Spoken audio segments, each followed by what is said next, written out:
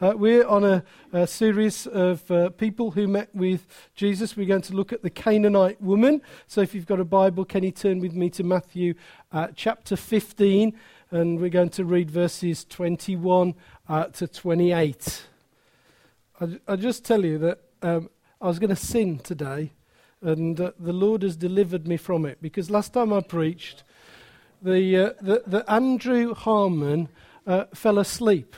So I had it in my mind that I'd have my mobile phone with me today, and I was going to put it in my pocket, and what I was going to do was, mid-sermon, if he went to sleep, I was going to film him.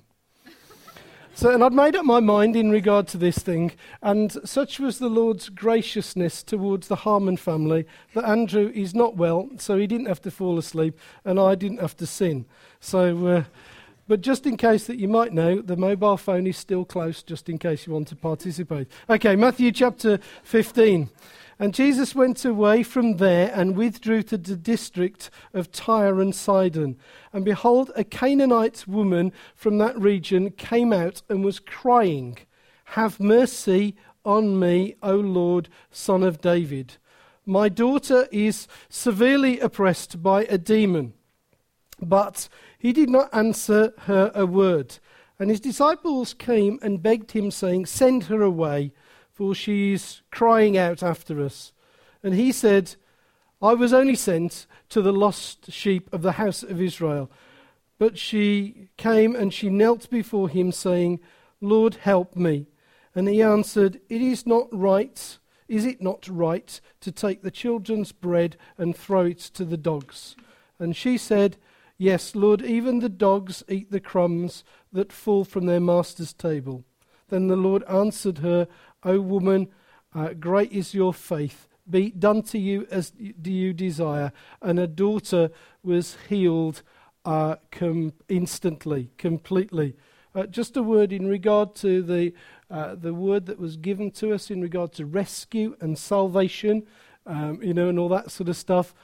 Sometimes, if you need rescuing, you have to cry out like this lady did, "O Lord, have mercy on me." So if you want to know how to become a Christian, can I suggest that you take the stance that she said, where she just said, "Lord, help me." That's your stance. And then I believe the Lord will meet you. That's just a digression. Okay. It was not unusual, was it, for Jesus to be very straight towards some people. So, for example, religious leaders who opposed him, he called them nicely hypocrites. Once called them the blind leading the blind. Called them lovingly snakes, and whitewashed sepulchres or whitewashed tombs. And it's interesting that, was he angry about them as people? No. Was he bothered about the fact that they'd lost a relationship with their father and that they were stopping people coming to him? Yes, that was the reason. They hindered other people coming. He also showed his anger, didn't he, in the temple.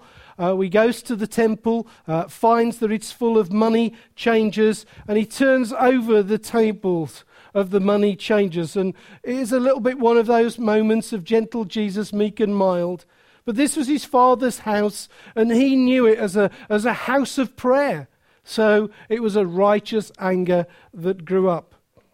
But this account before us is probably unique because it seems to have an apparent harshness that Jesus seems to demonstrate, particularly towards a lady who comes to him with humility and is sincere and is asking him for help. His attitude seems to be, I think, shocking in regard to her, but once that you read it, you realize that what he's up to is something more than he's seen. And that is the case often with us all. There's something underneath that Jesus wants to get into our hearts. So we join the story with Jesus withdrawing. He's withdrawing from Galilee to the region of Tyre and Sidon. Tyre and Sidon were prominent. They were large cities on the coast of the Mediterranean. They were then known in the area of Phoenicia, Lebanon today.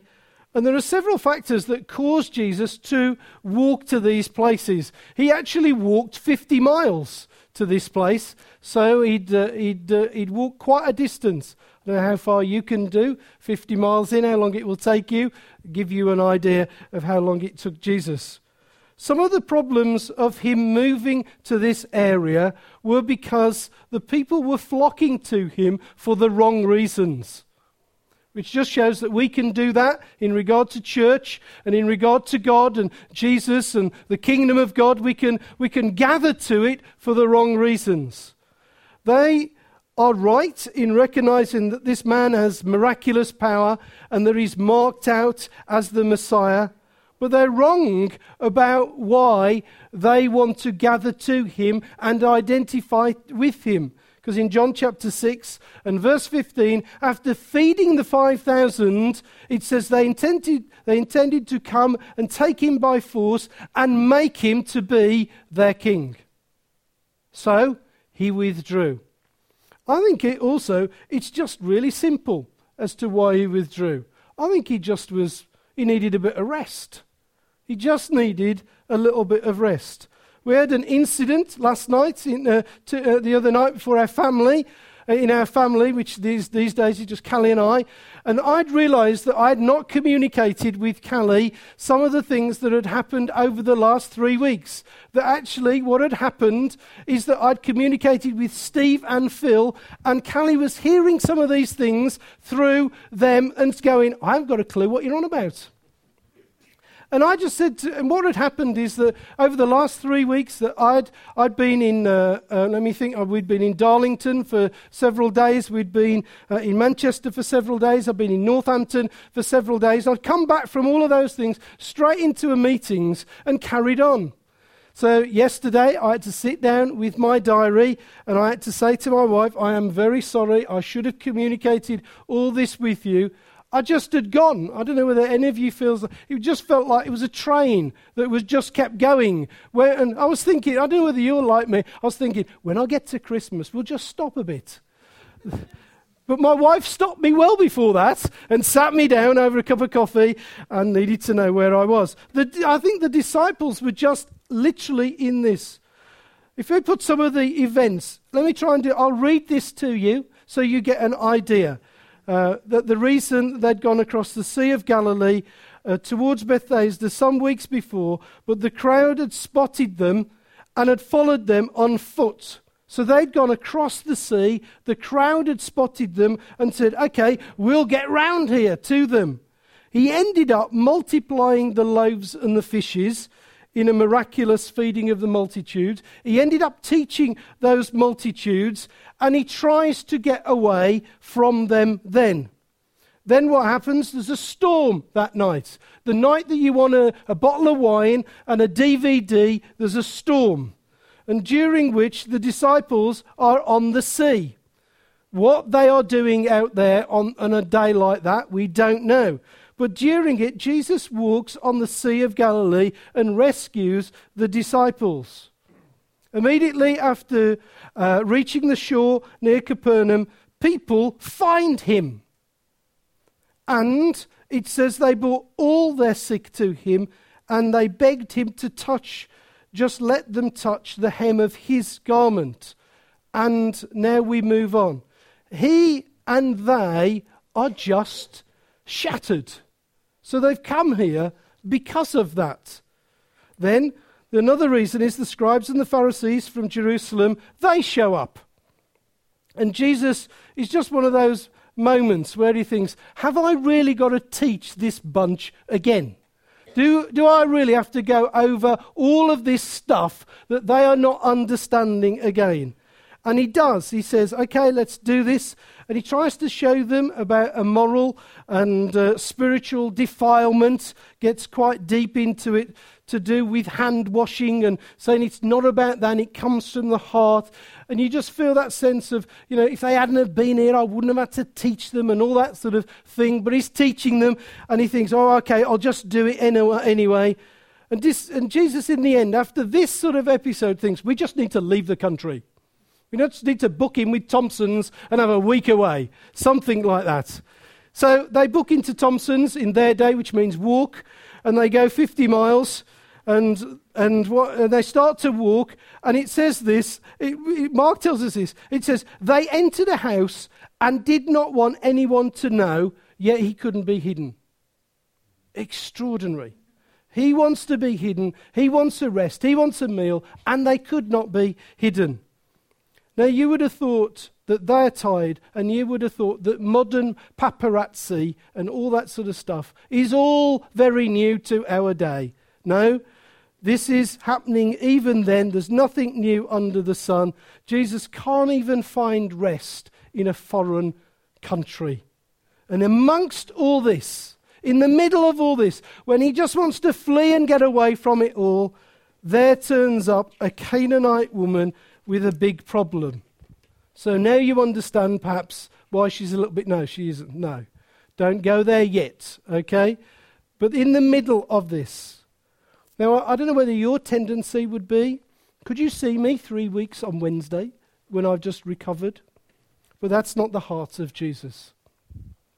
The woman is called Canaanite by Matthew, but it refers really to a culture which she lived. Mark tells us actually she was a Greek woman who was born in Syrian Phoenicia. You find that in Mark chapter 7.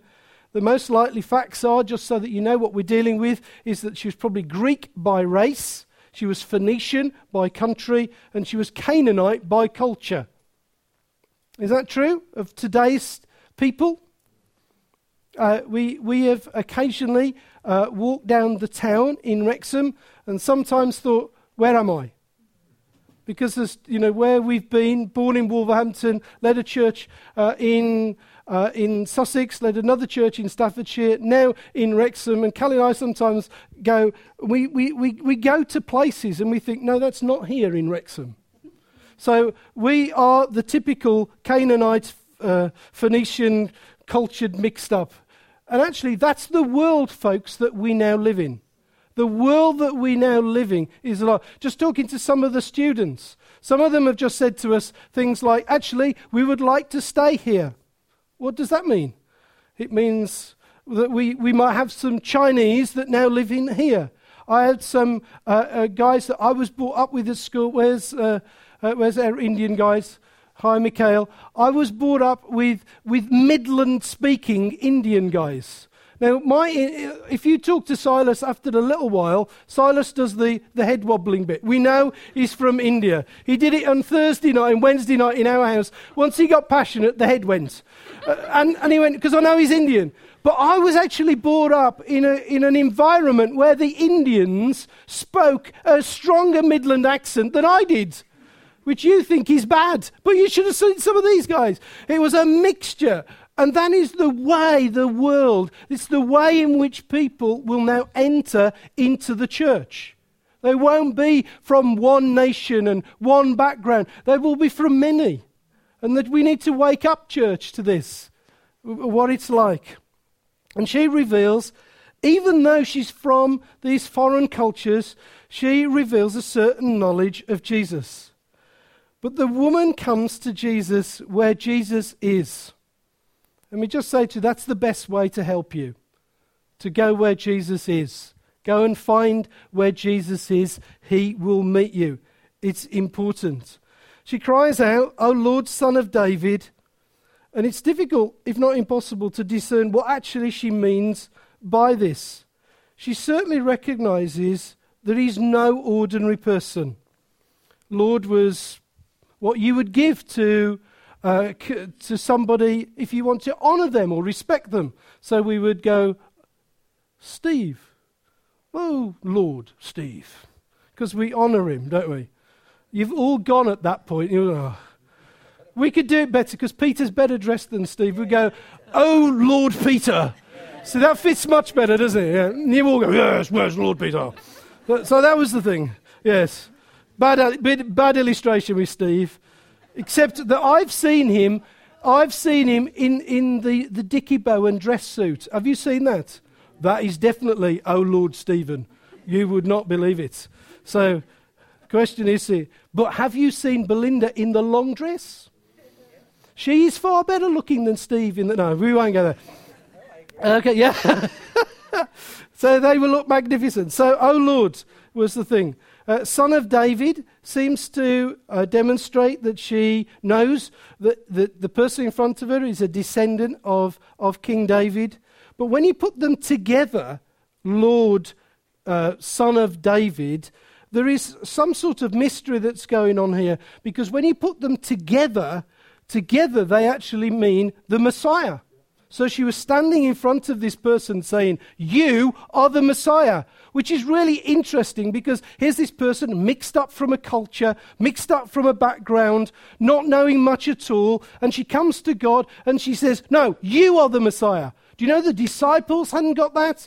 The scribes and the Pharisees hadn't got that. But this woman from a broken culture and a broken background come and stood and said, you are the Messiah. Do you know there's hope for our nation?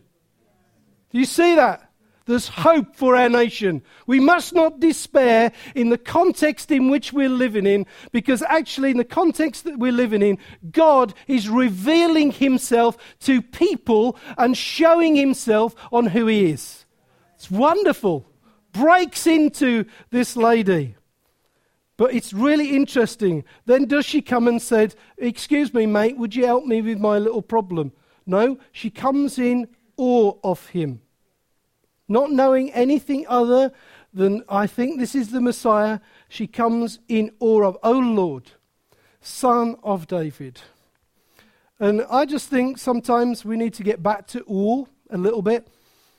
Back to awe, the awe of God. Not be casual with the presence of God, but be in awe. And she stands and she asks for mercy. O Lord, Son of David, have mercy on me. Now, people don't ask for mercy unless they've lost hope. And she had lost hope, and there was nothing she could do about her situation. This was a desperate woman that stood in front of this one person and said, will you have mercy on me? Will you have mercy? I believe there are a lot of people that have lost hope. But we have a message, folks, a wonderful message, that God can meet hopelessness with mercy. This is what we preach. That's why we should preach the gospel next week. That's why we should keep on preaching the gospel. Because when hopeless people come in, we have a message. What on earth does this world have? What can it offer? It doesn't offer hope, does it? But we can offer hope. We can extend mercy and hope into hopeless situations. So before I just talk about the dogs and the rejection and all that sort of stuff, I just want to just reflect a little bit on mercy. Because I don't know whether you've felt like this. I got myself into a bit of a mess with this. So this is the brief bit of mess. Because you're all going to shout this out. Mercy, in a minute, mercy is generally seen as twinned alongside grace and mercy, because that's the way they appear in the Bible. But grace often first. But I think that mercy seems to live a little bit in grace's shadow. And how many churches do you know that have their name Grace in it? I could reel off a lot. And then I actually thought about how many churches that have the name Mercy in it. They're probably all in Africa or something like that, but they're certainly not here or India or somewhere like that. But I couldn't think of. I could think of churches with names with mercy, with grace in it. I could actually think only of institutions with mercy in it. So I could think of hospitals or care homes or missions, which is really interesting. So what's the difference between grace and mercy? It's simple. God speaks of God's goodness towards those who only deserve punishment. So grace is getting what we don't deserve, yeah? In simple forms. The focus is the sin on our own life and the righteousness on Jesus' life and the exchange that goes on. He gets our sin, we get his righteousness. That's grace. But mercy is slightly different, because mercy speaks of God's goodness towards those who are in situations of misery and distress. That those who have got themselves into what theologians call a pitiful situation. That's where they have got themselves into. And I love God because God's description of himself is that he says that he is rich in mercy. He's rich in it. He's loaded with it.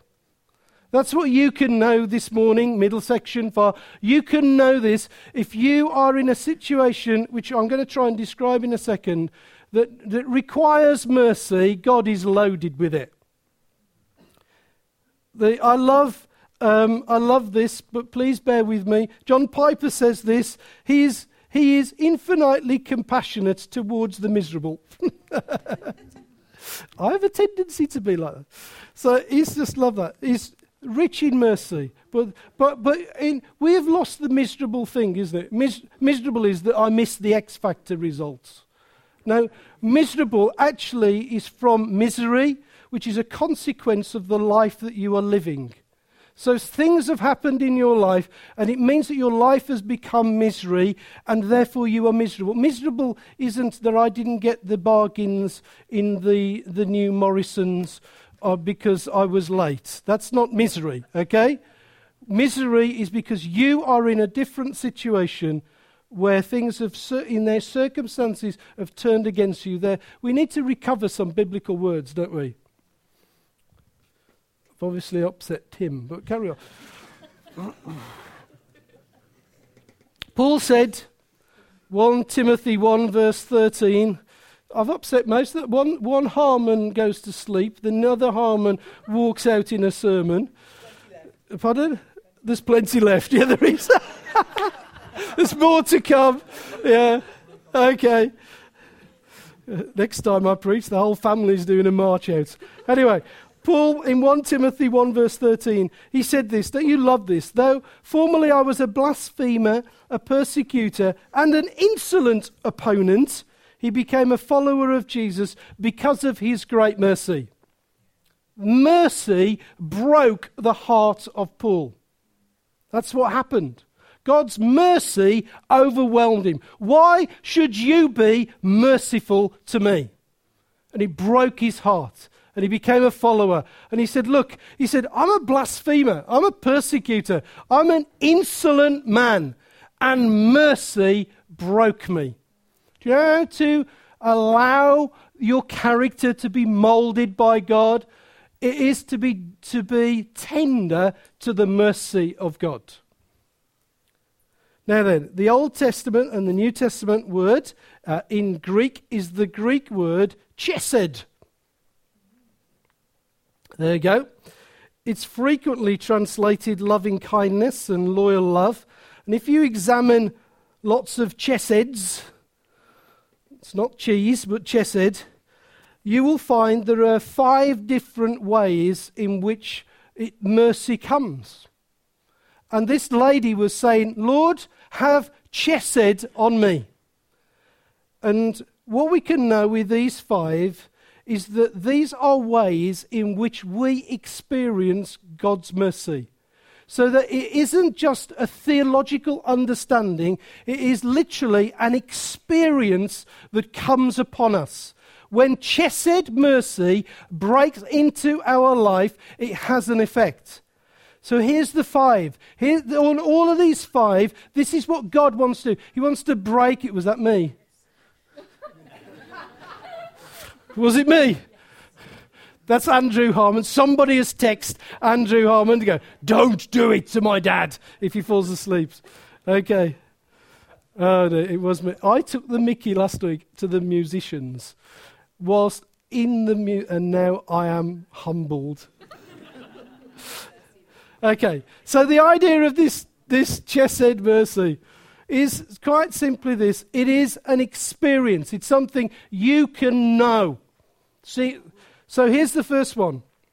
When suffering the pain of unfair and unjust circumstances and consequences, Genesis chapter 13, verses 21 to 23, tells us that Joseph was dumped in the end in a dungeon because of false accusation, and it says that God's chesed came to him.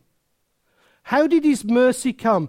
It tells us the influence is this: it relieved him of bitterness. How do you allow bitterness in your heart to go? You cry out for help to God for mercy. Mercy comes and it melts the bitterness. It is an experience of the power of God that comes to you. Secondly, when we're enduring the grief of death, Ruth chapter 1 verses 8 and 9 offers the comforting words of Naomi to her grieving daughter-in-law shortly after the premature deaths of both their husbands. So not just one husband, two. She asks the Lord for mercy. She asks the Lord for grieving mercy. And she is asking the Lord for grieving mercy because she has got angry in regard to the loss of these two men. I've lost my husband, I've lost my son-in-law, and I'm pretty angry about this. And we hear that often, time and time again. I was angry about the Lord. But she overcomes that, and she says more than that. She comes against it, and she says, Lord, this is within me. So, Lord, would you grant me mercy? Would you grant us mercy? And the mercy comes and melts the anger.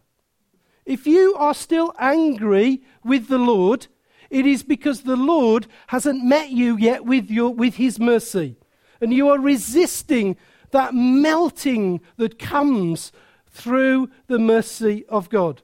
Thirdly, when we're struggling with the limitations of disability, sometimes the issue of disability can appear to be very unfair.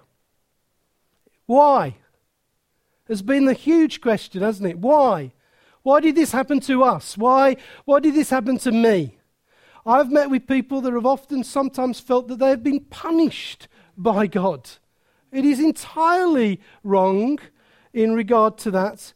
But there's a lovely description in 2 Samuel chapter 9 where David experiences mercy towards a guy called Mephibosheth. Him, that one. And he was lame in both feet. And he was a relative of David's. And David allowed him at a place at his table for the rest of his life. And when describing why he was going to do this, he said, because mercy has come upon me. Mercy. How do you live with this? You live with it because the mercy of God grants you the ability to love and to care and to break into and to create security. David didn't go, actually, I'm the king. I don't really want disabled people sitting at my throne. He could have done, couldn't he? Don't want that. No. But isn't it lovely that David, out of the line of David, let's just put this in a theological context so that Phil Harmon can sit on the edge of his chair and just get delighted for a little bit. Here's the throne of David. And what's at the foot of the throne of David? People with severe disabilities. Isn't God wonderful with his heart? Doesn't it show where God wants all people to dwell? There is a place at the throne of God with people who are struggling with life. Fantastic, isn't it? So let's not make it too intellectual, guys. Let's make sure that we do all this well. Fourthly, physical pain. Job chapter 10, verse 12. The Lord's giving Job chesed again, enabling him to survive in intense pain. So how do you live with pain? How do you live with the physical pain? How do you live with it? No, some of you will have to live with pain all of your life. Some of you will not be healed. Some of you next week will be. Some of you the week after that, at the same time will respond for healing, and you'll watch somebody healed and the person next to you will not be healed. And you think, hello? Paul himself had to live with the thorn in his flesh for the rest of his life. And mercy comes upon us, enabling us to live with a magnificent relationship with God in pain. Lastly, guilt. There is such a power in guilt, isn't there? Don't you think that? Don't you think guilt destroys us? You know, the quiet moments, the known things, the living with the known things. All of these you can sort of understand till you get this one. It is so destructive, guilt, isn't it? Psalm 32 and verse 10, 51 and 1, David speaks. And he says this. He says that, he tells us in the Psalms, he said, mercy, chesed, relieved my misery from the guilt. Was he a sinner? Yes. Was he an idiot? Yes. Should he have been doing other things? Yes. Of course he should. Did it ruin his life for the rest of his life? No, because he came and he allowed mercy to come and relieve him from guilt. And many of you carry guilt, and God wants to just come and touch you afresh and relieve you of the agony of guilt. Did this Syrophoenician woman understand all of this? No. Of course she didn't. She didn't say, I'm here because of the 5 theological positions of whatever. No, she didn't. Of course not. Did she come because she was desperate? Yes. And that's why we should all respond, shouldn't we? Should all respond, because actually we've come to the end of self. The end of self actually is the beginning of God. You can't, that's enough, really. So she apparently understood a little bit about mercy. She doesn't come demanding God. So easy to demand things of God, isn't it? Please do this for me.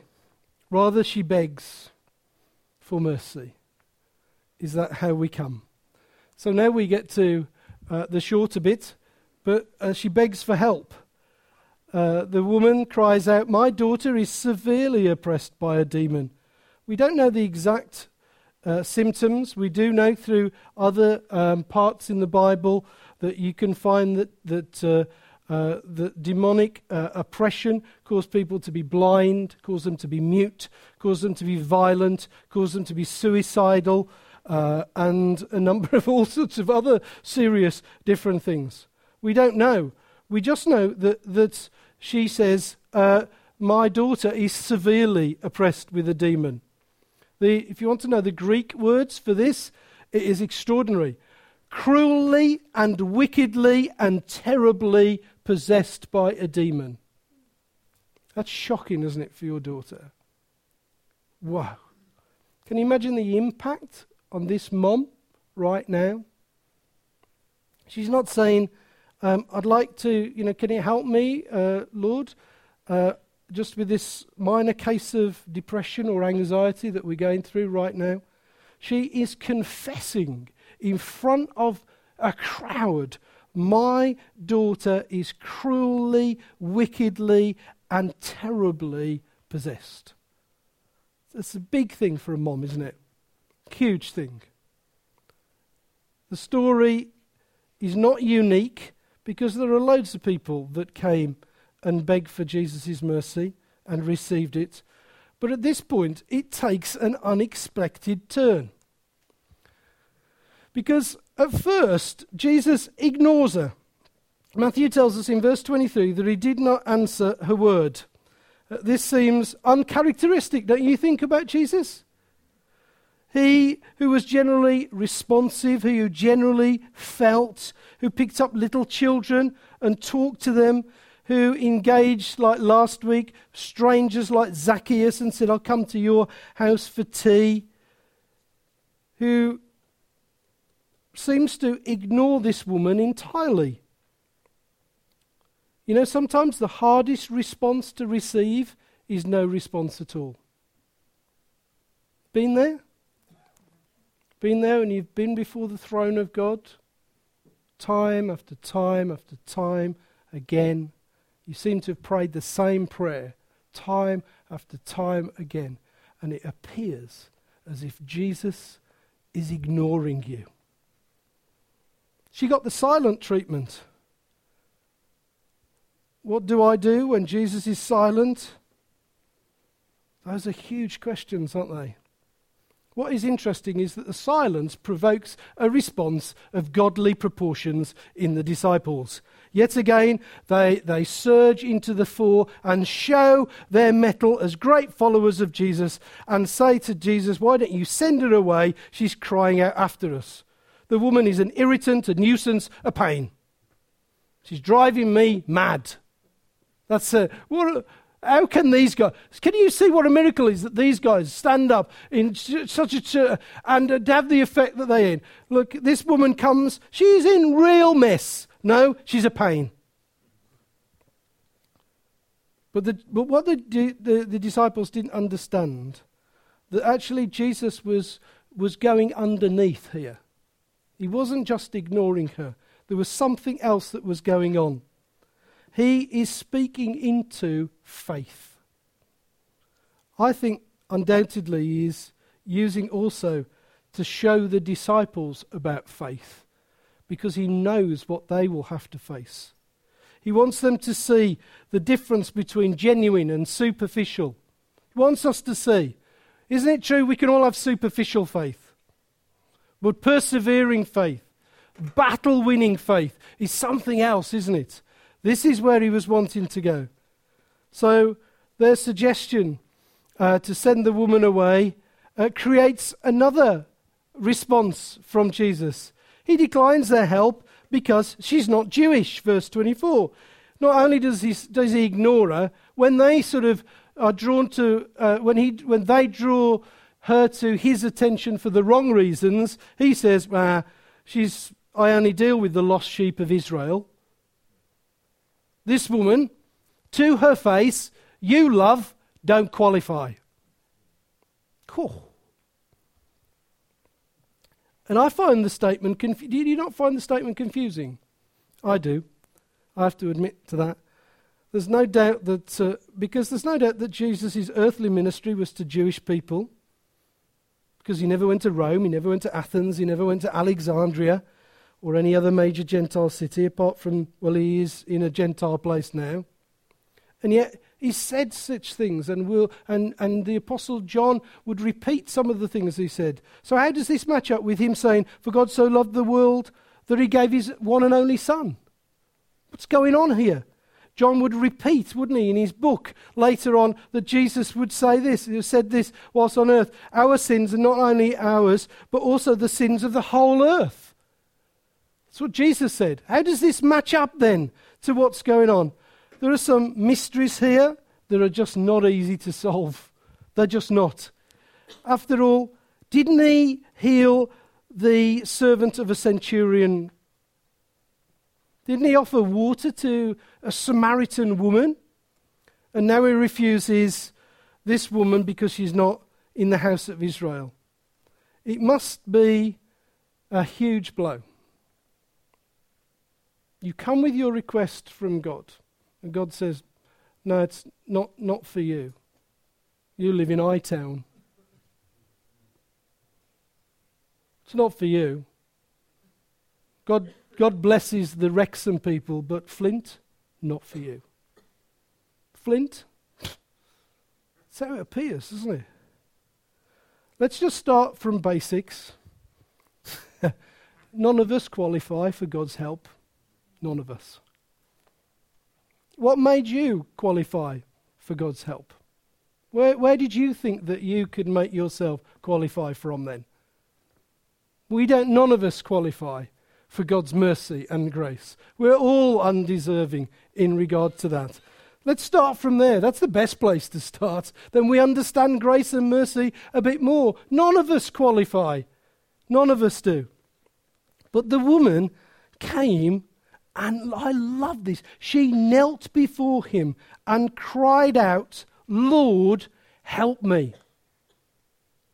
Are you a give up the first hurdle person or a give up the second hurdle person? Lord, help me, she says. Despite the fact that his mission appears to be Israel and she's a Canaanite, she does not react. Oh, we're so reactionary, aren't we, when things don't work out as we want them to do. We lose our focus and we get distracted and we move away from the central thing that we're on. So distracted, aren't we? But she's not distracted by the circumstances. She gets down on her knees. She's not going to let any atom of resentment enter into her heart. Not going to do it. She's only got one thing that she knows. Well, two things. He's my only hope, and I have a really rough old daughter here. Those are the only things. So she comes and she kneels at his feet.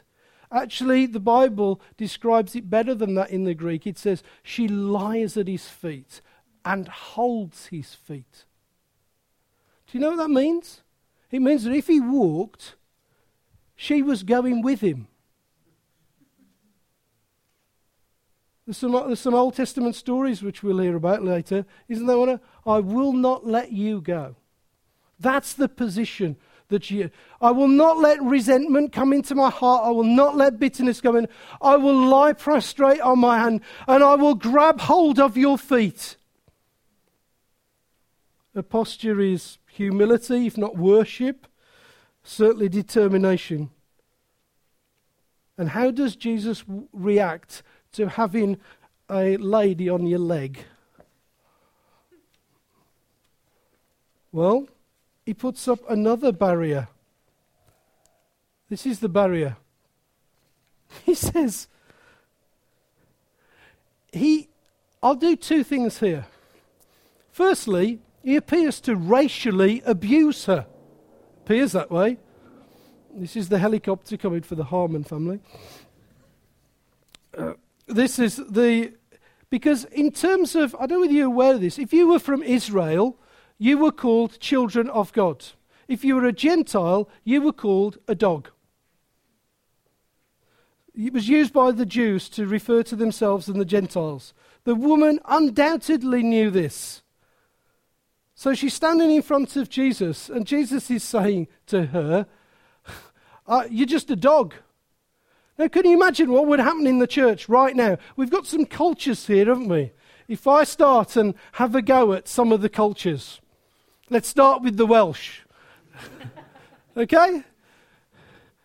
We would all be out here. But actually, this appears to be nothing more, firstly, than racial abuse. Or is it? Why did Jesus speak this way? William Barclay, who I can recommend and not recommend as a commentator, he says this, it's not what you read. He says, the tone is the thing that's important, and it's what defines it. Here, he says, the tone and the look with which the thing he'd said makes a difference. So I just stand in front of Mikhail as an Indian guy, and I look at him from my English position, and I smile. And I go, Mikhail, you're a dog. It's whatever way you wrap this up, it's racial abuse whether you smile or not, isn't it, Barclay? Come on. You don't. What we do is we qualify. There's racial abuse, and that comes with seriousness. And there's racial abuse, and it comes with a smile. No, it's still racial abuse, Barclay. What are you on about? Good job. Don't just please don't. Others remind us that there are two different Greek words for the New Testament dogs. So we get deep here. One refers to mongrels that roamed in packs and are fed off the garbage. Is it them? And the other one is dogs that are pets. And trying to salvage Jesus' reputation, which is not my responsibility, but I want to just sort of say, well, what is this here? What is this? Well, It's a household dog, so you're all right, because we know that because it's the dog under the table, isn't it? So we know that. But certainly, Jesus is erecting another amazing barrier. And you would think at this point, if somebody had said to you, wouldn't you, I want you to help me. And I asked that to Joanne. Joanne, will you help me? And she goes, no, you're a dog. That I would just say something like this, Joanna, well, stuff you. I'm just out of here. But the woman doesn't. So you're all right, Jan. I will help you any time. You're okay.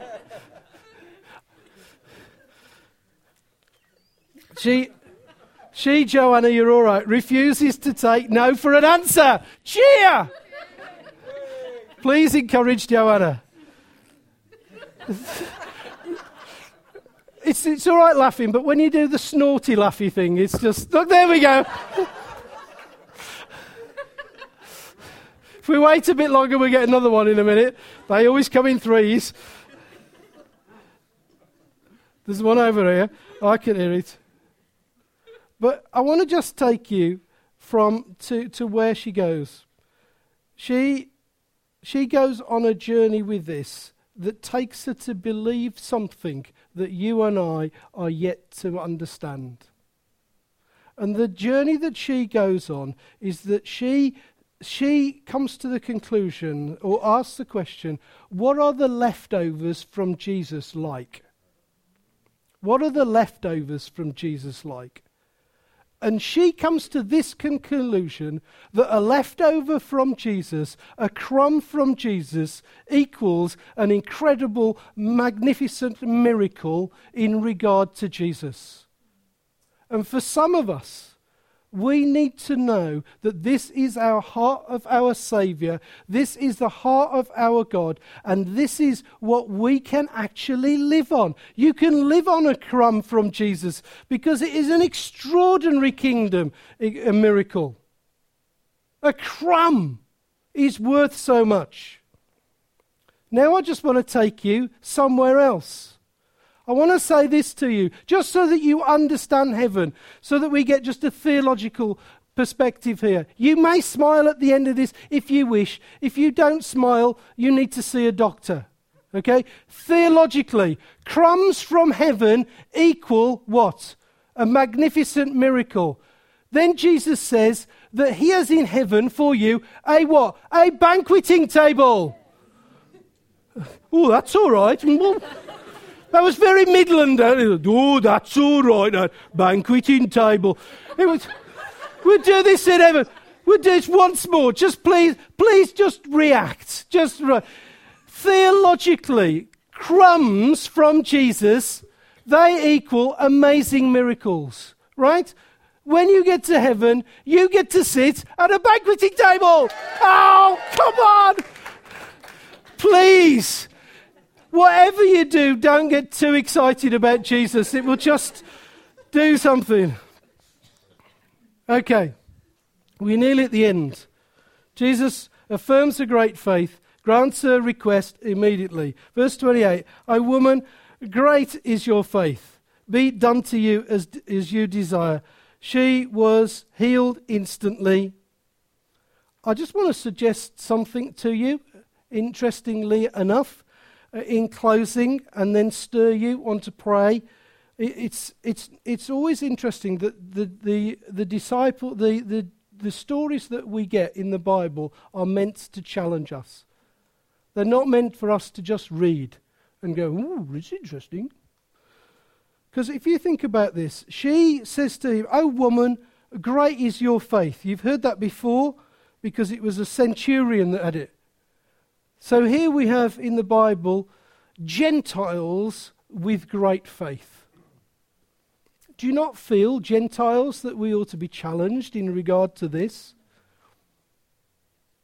How does Jesus define Gentiles? Oh, they are the ones with great faith. Church, Gentile church, faith rise. Let faith come upon us. Let us be the people that we are called by God to be.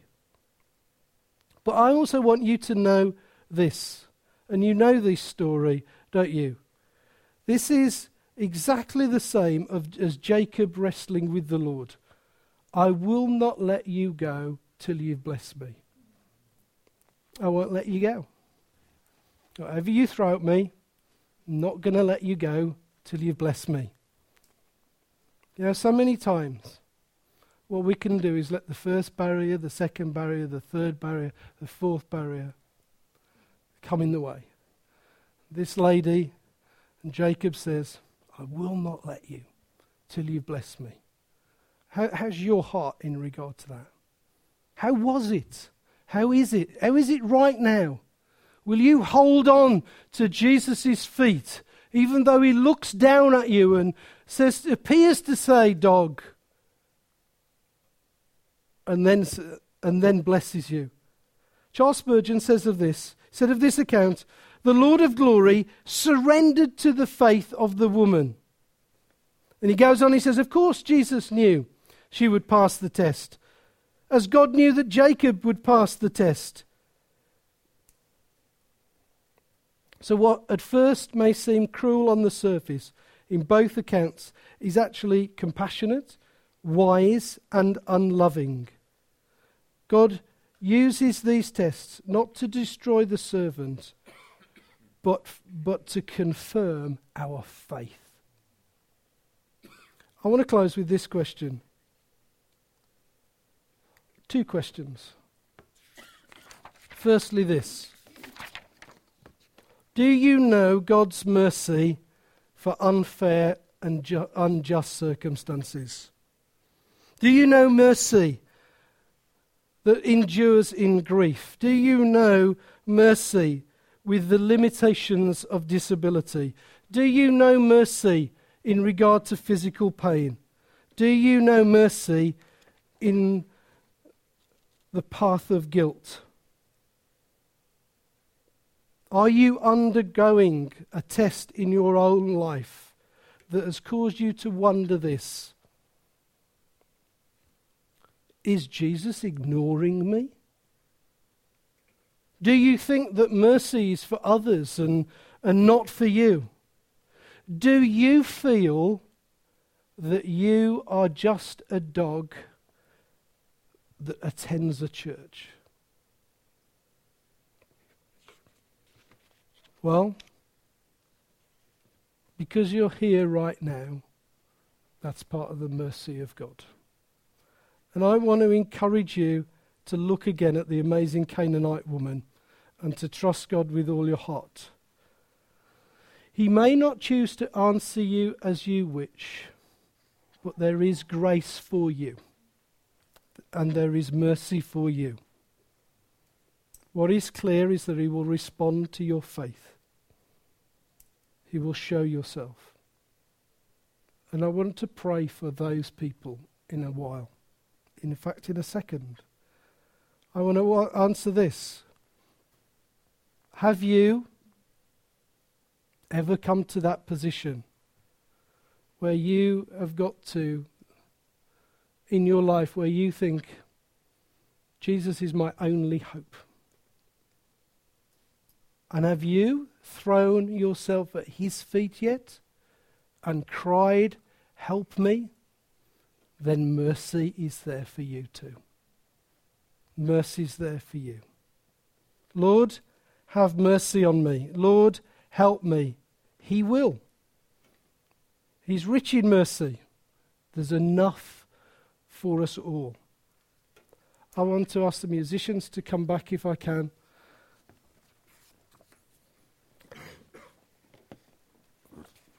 Don't know what song you're going to sing with that one there, guys. If you feel that you're in any of these categories, want to ask cell group leaders whether you can be elders, wives, whether you can be ready to pray. But I just want to go over some of those things. If you feel that God is ignoring you, that Jesus has ignored you for a long time, there's mercy for you. Come and be prayed for. Let God's rich mercy just come upon you afresh. If you feel that you're living with the pain of unfair and just circumstances, you come and be prayed for. If you feel that you are enduring grief and death, then come on, come forward. Come down here, there and here.